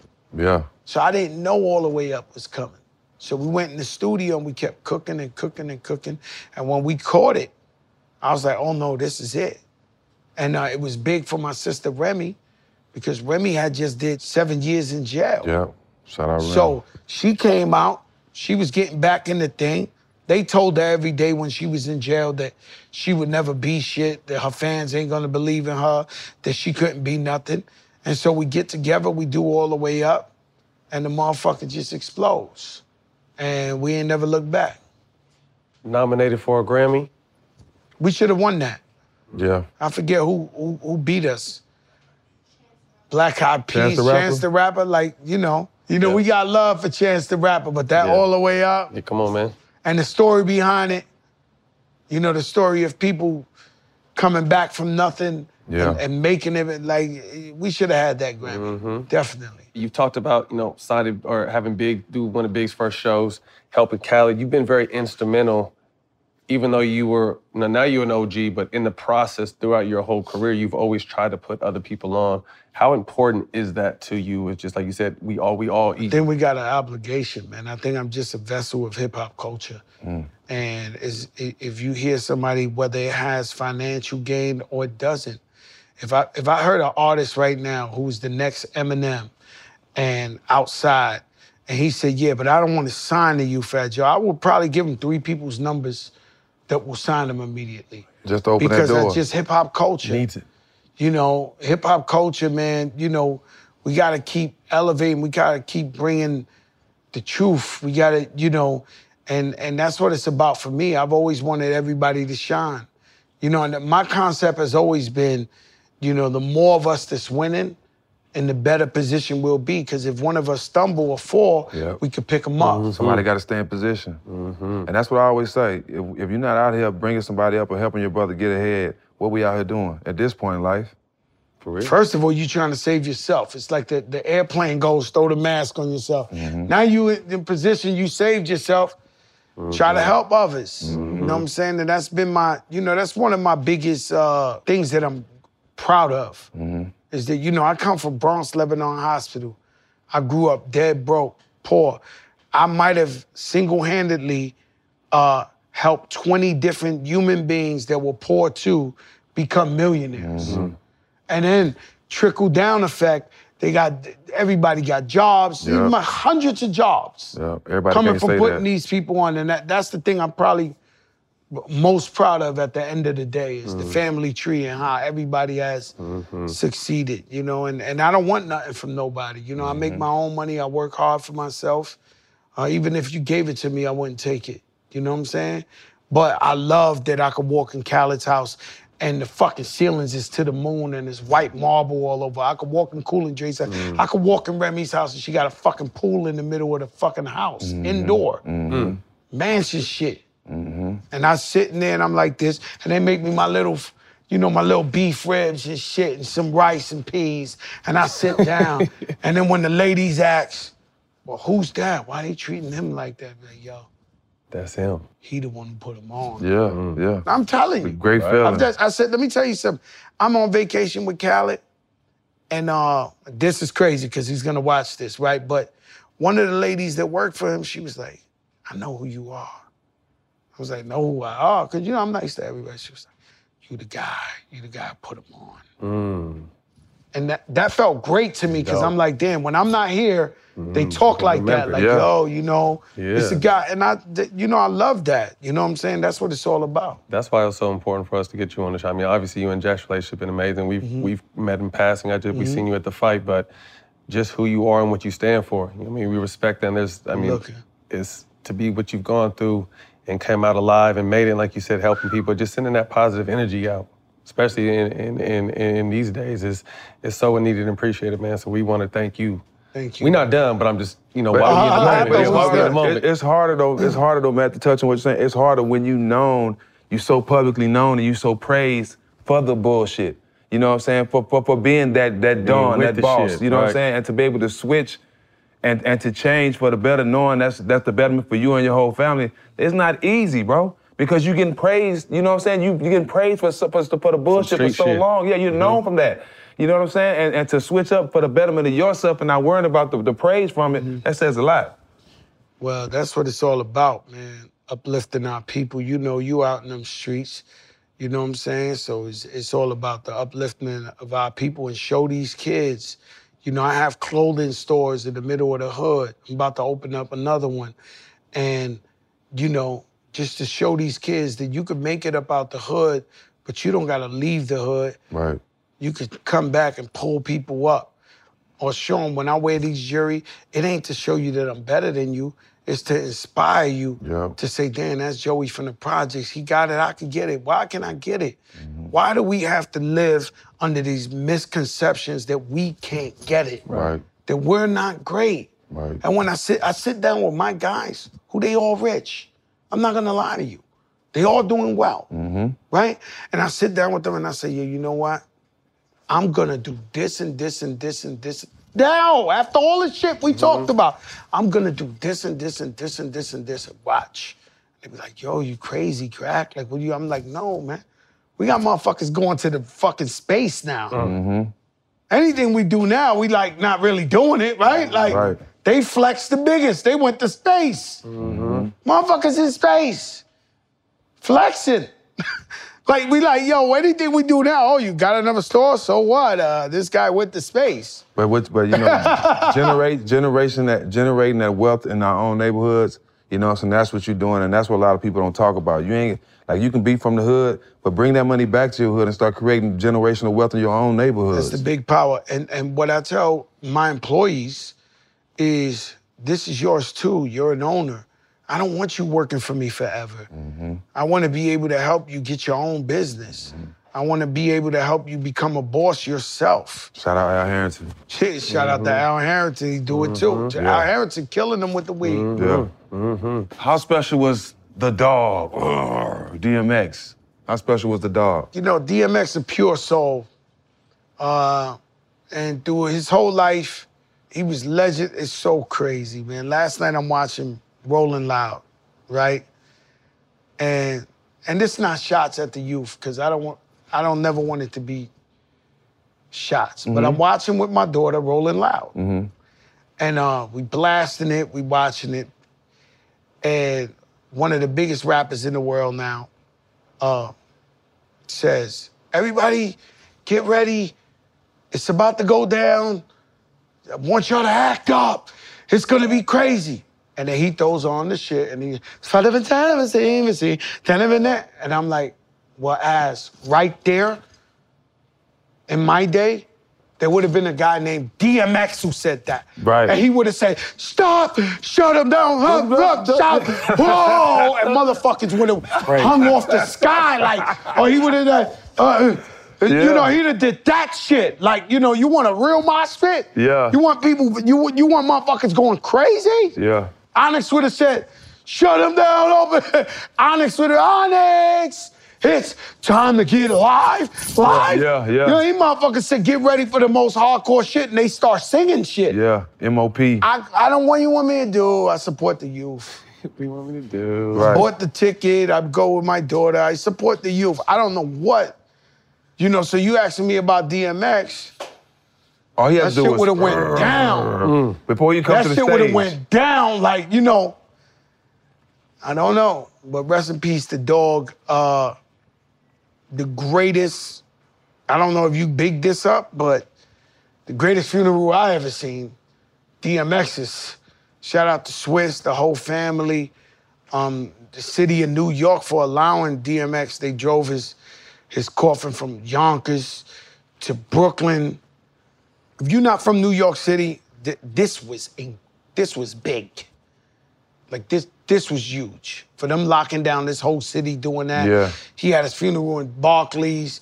Kanye West designed this shit. Like, they sent them out like, nobody want to die. Right. But we all gonna die. Yeah.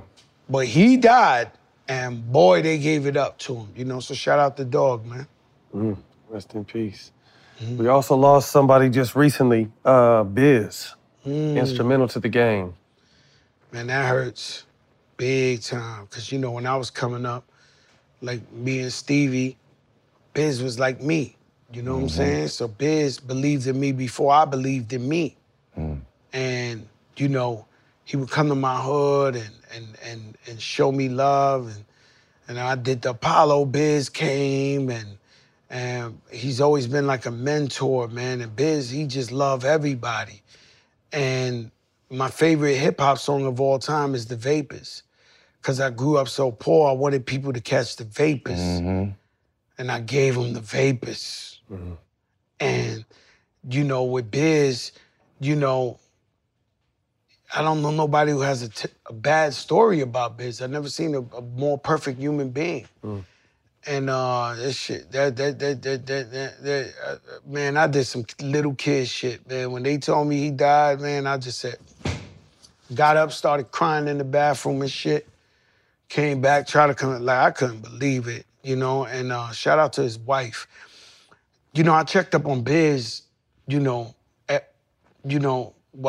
as soon as he got sick last year, they said he was really, really sick. I kept calling his wife. Every time I called his wife, she was sitting right next to him in the hospital. Through COVID, through everything. She was like, Joe, Biz can hear you. I'm right here. Like, you could randomly call her, and she's just right next to him. She said that. I saw the article. So Biz died with his wife right next to him with the love. I mean, we all don't want to die. Right.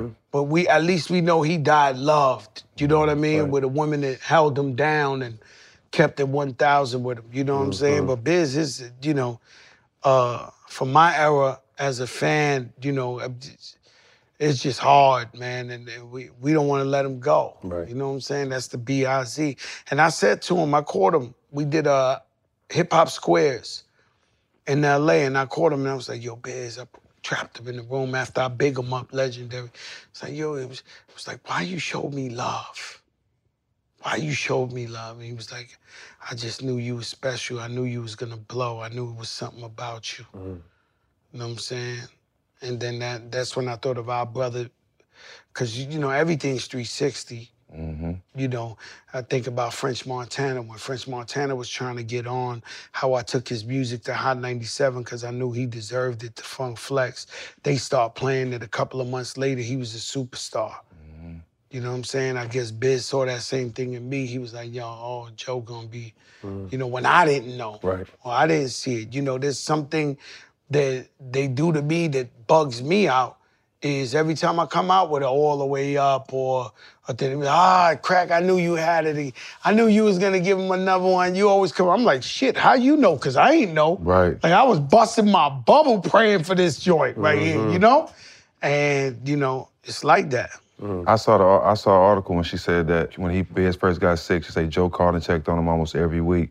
And I would go back on DMX. I never met DMX. But 2 weeks before he died, I was in Icebox Jewelry.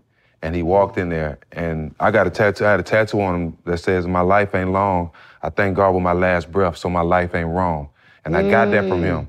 And 2 weeks, and I never met him. And 2 weeks before he died. Showed him it? Nah, I didn't get a chance because I was like a little kid, you know what I'm saying? When he walked up to me, he knew who I was, and I just shook his hand. I'm like, what's up, man? He said, man, I'm a big fan. And I couldn't even... You don't want to lift your shirt up and say, look. I couldn't even think to say it to him, right? Right. But and 2 weeks later, he died, and I knew that wasn't nothing but God giving me a chance to meet somebody who I looked up to. Before he took him home. That happens all the time. Yeah. That happens all the time. You made several transitions from the streets to music to family to father to entrepreneur, businessman. What have you learned about this journey? That it's never over. And we got to play this all the way out. And you only get one life, and make it a special one. You know, some people settle and they live miserable lives, and they settle for mediocrity. That's not me. You know what I mean? I say it to my brothers all the time. I am Bugsy Siegel. I would have went to the desert in Las Vegas and said, yo, I can make a casino here. What is it, man? What we do? We came already underdogs. We came already supposed to win. What's wrong with trying? What's wrong with going for it? Like, you know what I'm saying? Like what are we doing? You know what I'm saying? And so with life, you know, when it comes to fatherhood, kids are all different. They're different DNAs, they're different. Parenting, I don't think nobody teaches you how to parent. You know what I'm saying? I think we just judge what our mothers and fathers did right or wrong, and we try to do the best we can. And so, you know, that's what that is. What's up? Coming towards the end, talk to us about you had a little acting bug. Talk to us about getting on the big screen. What's that been like for you? Man, I did She's Gotta Have It, 2 seasons. Shout out to Spike Lee for saving my life. I always knew he would. I like to act. My whole life, I tell people I've been acting my whole life. I remember the time I walked into Relativity Records. I was a 19-year-old kid. They sat me down with 10 Jewish guys around the table, and I had to convince them why they should give me $1. And I'm from the Bronx. I was acting my ass off. I was sitting in there, well, you know, this. So we always been acting. Now we just do it on the screen. You know, Night School, the movie Empire, a couple of dope, Night School was classic. Night School was crazy. Yeah, that was classic. And Night School, believe it or not, was hard work, man. Because, was it? Yeah, because I really ain't have no juice there. You know, like here, I show up, I'm Fat Joe the rapper, right? Yeah. When you show up there, you're a worker. And we was getting up at 6 in the morning, right? And we was on set, and they would call me to do my scene at 10 o'clock at night. So we in there for like 14 hours. Yeah. Doing nothing. People don't know how the movie sets be, man. Wow. Then we do our scene when we tired and everything, but you gotta wake yourself, you gotta... Yeah. You. Hell yeah. You gotta you this joint. Action. You gotta you this joint. Hey, you know, right? And then by the time you finish that, they take you to the hotel, 1, 2 in the morning. You take a quick shower. They wake you back up at 6. Let's rock. We kept doing this shit for like 2 months every day. Then I couldn't complain. It's similar to y'all if y'all play basketball. Like, you can't complain if Kobe's putting in the work. Right. So I can't complain if Kevin Hart, the biggest superstar in the world, is doing the same shit for 20 hours every day. Hey, Joe, what's up? Oh, you thought the movies was a joke, huh? You want to go rap, huh? You want to go touch the towel, huh? Nah, that's not what we doing here. We here. Man, he had the flu, not the COVID. This is 4 years ago, right, Rich? You had the flu in the trailer. Killing him, he was in the trailer. And then I caught it at the end when we finished. But that shit was crazy. But let me ask you this. The outtakes and just the jokes on set during the movie. Off the set was better than the set. Yeah. I mean, they bugged out. They made it a PG-13 movie. It made $100 million. So I understand the business concept. But had they let the curses and the real shit up, that would have been one of the greatest movies of all time. Man, it was funny. Well, I got a chance to work with Kevin Hart on Think Like a Man, so all the outtakes and shit and the shit he just normally, like, it took us like 2.5 hours to shoot like a 2-minute 30-second basketball scene. Like, he was talking joke. He could really play too, talking shit to everyone, jumping on people, just being crazy. Like, the energy was crazy the whole entire time. He's a blessed guy, man. God bless him, man. So you said, the social media is a young man's game. Mm-hmm. You started your show kind of based off just going on IG Live every night and talking, and I was tuning in, and now you turned that into the Fat Joe Show. Talk to us just about your thought process of getting that started and what's it been like for you. Well, it started with my boss, who's behind the camera. She's always is. My daughter, Azzy. Shout out, Azzy. We were scared to death because of COVID. I'm telling you the truth. I'm one of the guys that was really scared to death. The epicenter was in New York City. People were dying. People I grew up with were dying every day for them. I mean, no disrespect. The cameramans I knew from New York, they were dying. Like everybody, the security at the clubs, they were all dying. Like just dying and dying. We see people every day, but we don't know they got underlying conditions. Am I lying? Right. Like security, everybody, they come, yo, John, this one died, this one, every day. So I'm in the house, terrified, because fat guys were dying. So I'm sitting there like this, I said, damn, they're gonna finish me. They're finishing me. No, real talk. I said, they found a way, bro. I said, damn, man, this guy got me out of here. Figured it out. The invisible enemy, right? And then my daughter was like, why don't you go on live? I had never really went on live before. I was like, what you mean? She was like, yo, just talk to the fans. So I went on live and everybody thousands of fans came and they was asking questions. We was talking. And then the next day at 8 o'clock at night, Dre was like, yo, what's up? No Fat Joe Show? I said, what you talking about? He was like, yesterday, that shit was dope. So the next day I go on there, 8 o'clock, same time. And then more of our friends start jumping on, and then more. This shit was just getting out of control. One day I had Mike Tyson. The next day that shit was like out of. Like everybody was stuck home, and they wanted to. They wanted to talk or something. So it was like, who's next? Oh, Joe got such a. They was just coming in. Everybody you could think of with Patti LaBelle, whoever you want was up on that motherfucker, just coming, boom, boom, boom, boom, boom, boom, boom, boom. The biggest. And it turned into the big show, and then we wanted to make sure. It was always about positive, about upliftment, about, we done had the king of domestic violence on there, everything, doctors, everybody who could help you with what was going on, because none of us knew this hadn't happened in 100 years. Dr. Fauci. Fauci on there.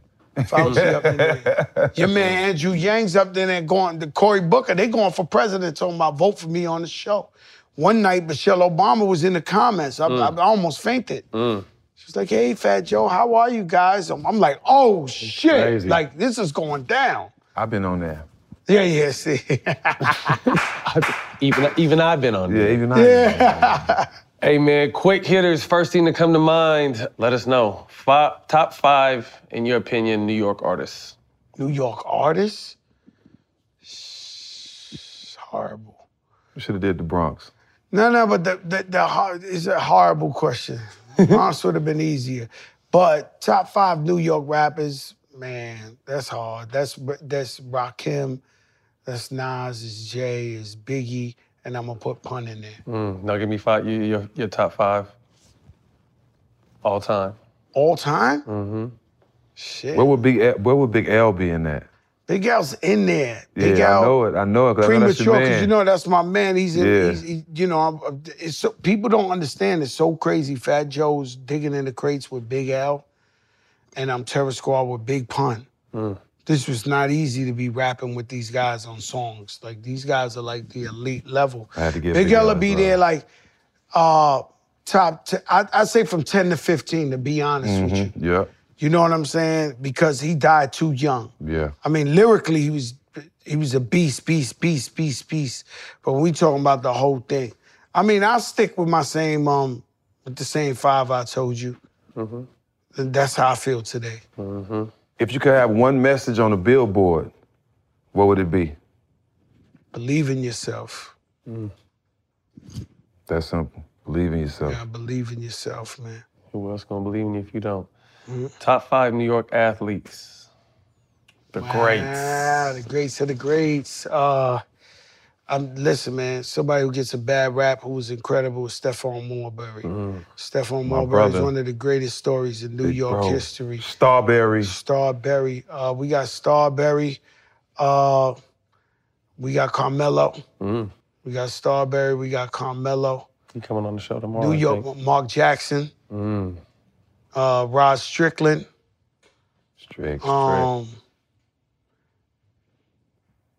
I want to say Saquon Barkley, but he ain't really do much because he's been hurt. That's one thing I hate, man. Injuries in sports, right? It's a part of it, but it sucks. You got such great.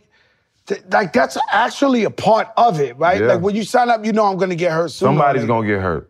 Not you, but somebody. That's horrible. Like Rich is into football. Every game I see 4 guys break their knees. I want to know how the hell this happens.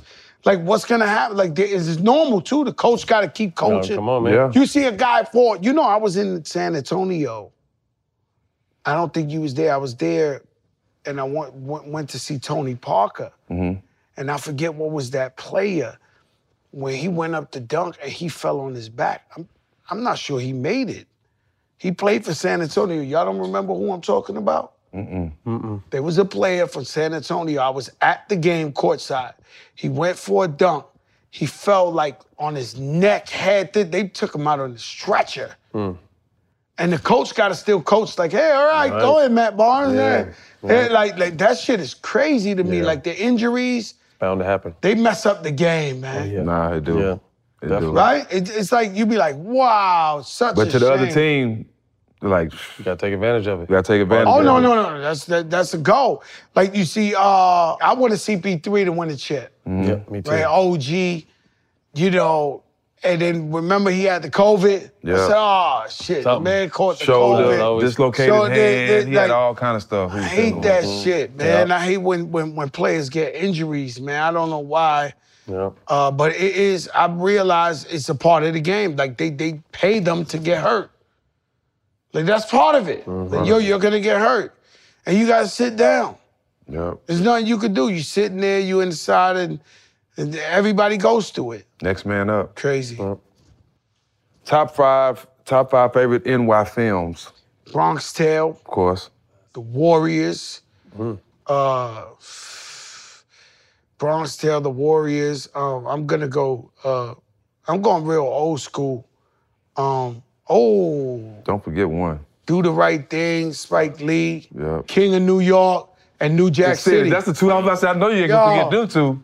Nah, an honorary mention, because we watch it every night in the studio, Belly. Belly, yes. Belly was an underrated movie. Absolutely. Yeah, Right? Belly was an underrated movie that years later you like, yo, this shit was fire. Bomb. Nah, it was bomb. Classic. Yeah. Yeah. 5 dinner guests, dead or alive.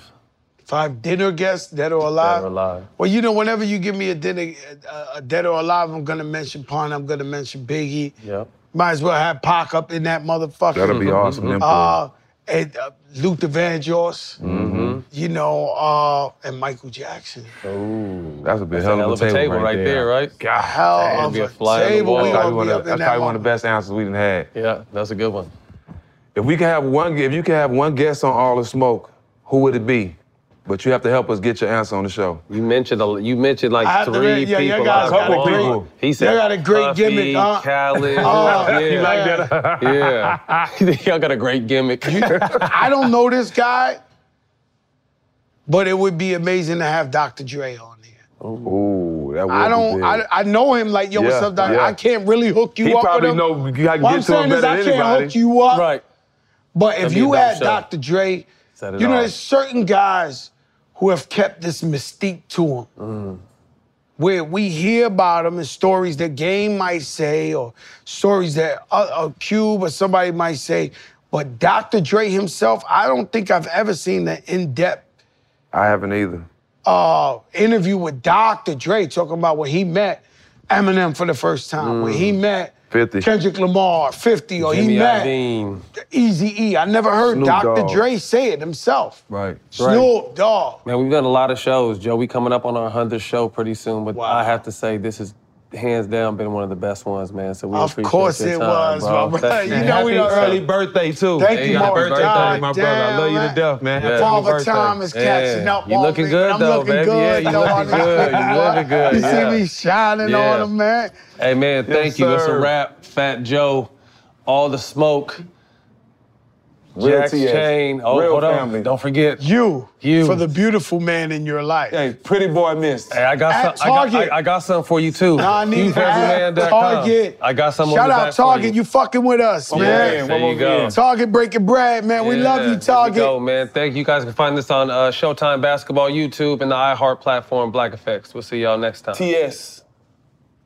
This is All the Smoke, a production of The Black Effect and iHeart Radio in partnership with Showtime.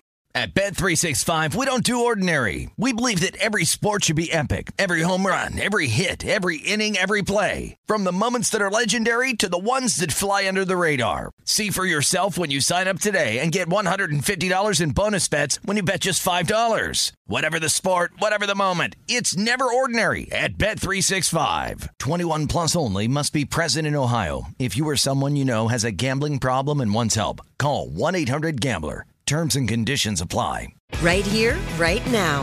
Find your beautiful new floor at Right Rug Flooring. Choose from thousands of in-stock styles, ready for next day installation, and all backed by the right price guarantee. Visit rightrug.com. That's RITERUG.com today to schedule a free in-home estimate or to find a location near you. 24-month financing is available with approved credit. For 90 years, we've been right here, right now. Right Rug Flooring. Rev up your thrills this summer at Cedar Point on the all-new Top Thrill 2. Drive the sky on the world's tallest and fastest triple-launch vertical speedway. And now, for a limited time, get more Cedar Point fun for less with our limited-time bundle for just $49.99. Get admission, parking, and all-day drinks for one low price. But you better hurry, because this bundle won't last long. Save now at cedarpoint.com.